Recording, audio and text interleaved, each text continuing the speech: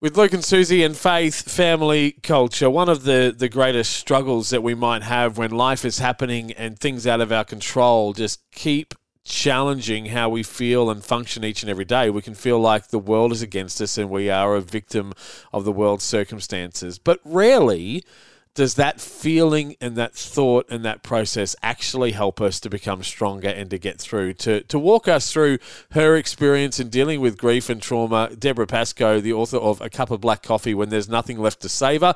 Savour something. Deborah, thank you so much for your time. Thanks, Luke. It's great to be here. So, infidelity and marriage breakdown, loss of life. You went through the ringer, and it would be so easy in the midst of that circumstance to say, "Oh, woe is me! The world is against me. Everything is trying to bring me down." Exactly. And this happened to me. I finally realized that, you know what? It happened. Yeah. And there's a little bit of a difference there. So I made a decision. I didn't want to be a victim. But that didn't come instantly. Trust me. There was just a point in time when I realized I had the choice. Which one do I want to be? Victim or survivor? Ooh, it's like that. That's a bit of an aha moment. And like I said, it didn't come quickly, but I thought that is a significant thing to share. And the truth is, when bad stuff happens, and we decided it happened to us, we become a sort of victim. And, victims, it's funny because the world sort of embraces victims and you think, well, why? And I sort of feel like that happens because people want to help you, but it also makes them feel a little bit better about themselves. Like this is why some of these talk shows are so successful, like the old Jerry Springer and those shows, because we think, oh, we're not as bad as him. At least we're not them. So and that's why I like to laugh and say the world actually does love victims. But on the flip side of that, the number one best-selling show ever, according to some research I've got, is Survivor. So we love to also watch survivors. We admire them. So I thought, well, I think I'd rather be that. Yeah.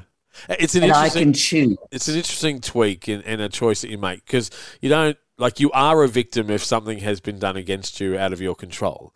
But to live in that victim mentality is what we're talking about, is to go, it's not a problem to acknowledge that you are the victim of circumstances or somebody else's actions. But when you live in that search for sympathy, in that search for the response from people, then it doesn't actually help you grow out of it. It just helps you to try and get your hit of feeling like there's a way that you survive based on that sympathy. And then you spiral and cycle into that space.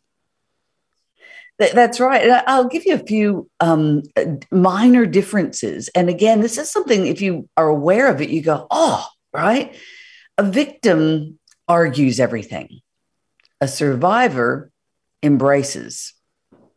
A victim focuses on the past. A survivor focuses on the future, right? Yeah. And a victim thinks, why did this happen to me? A survivor just starts working on it one day at a time.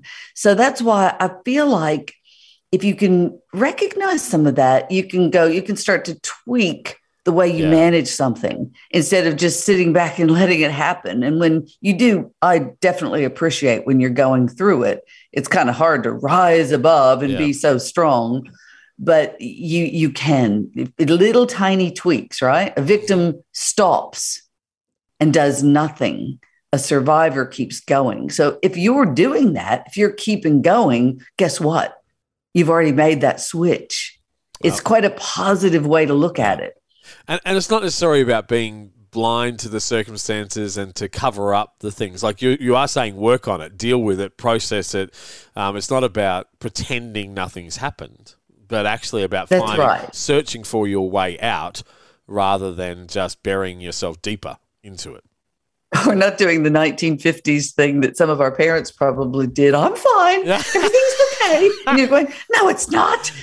You're right. It's not just not just trying to be all brave about it. It's just making those little differences in your own mind. The book is A Cup of Black Coffee When There's Nothing Left to Savour Something. Deborah Pascoe is our guest. We've got a copy of this book to give away. If you're going through the ringer and maybe could do with some inspiration to help you find your way out, Deborah Pascoe is the one to help you with this book.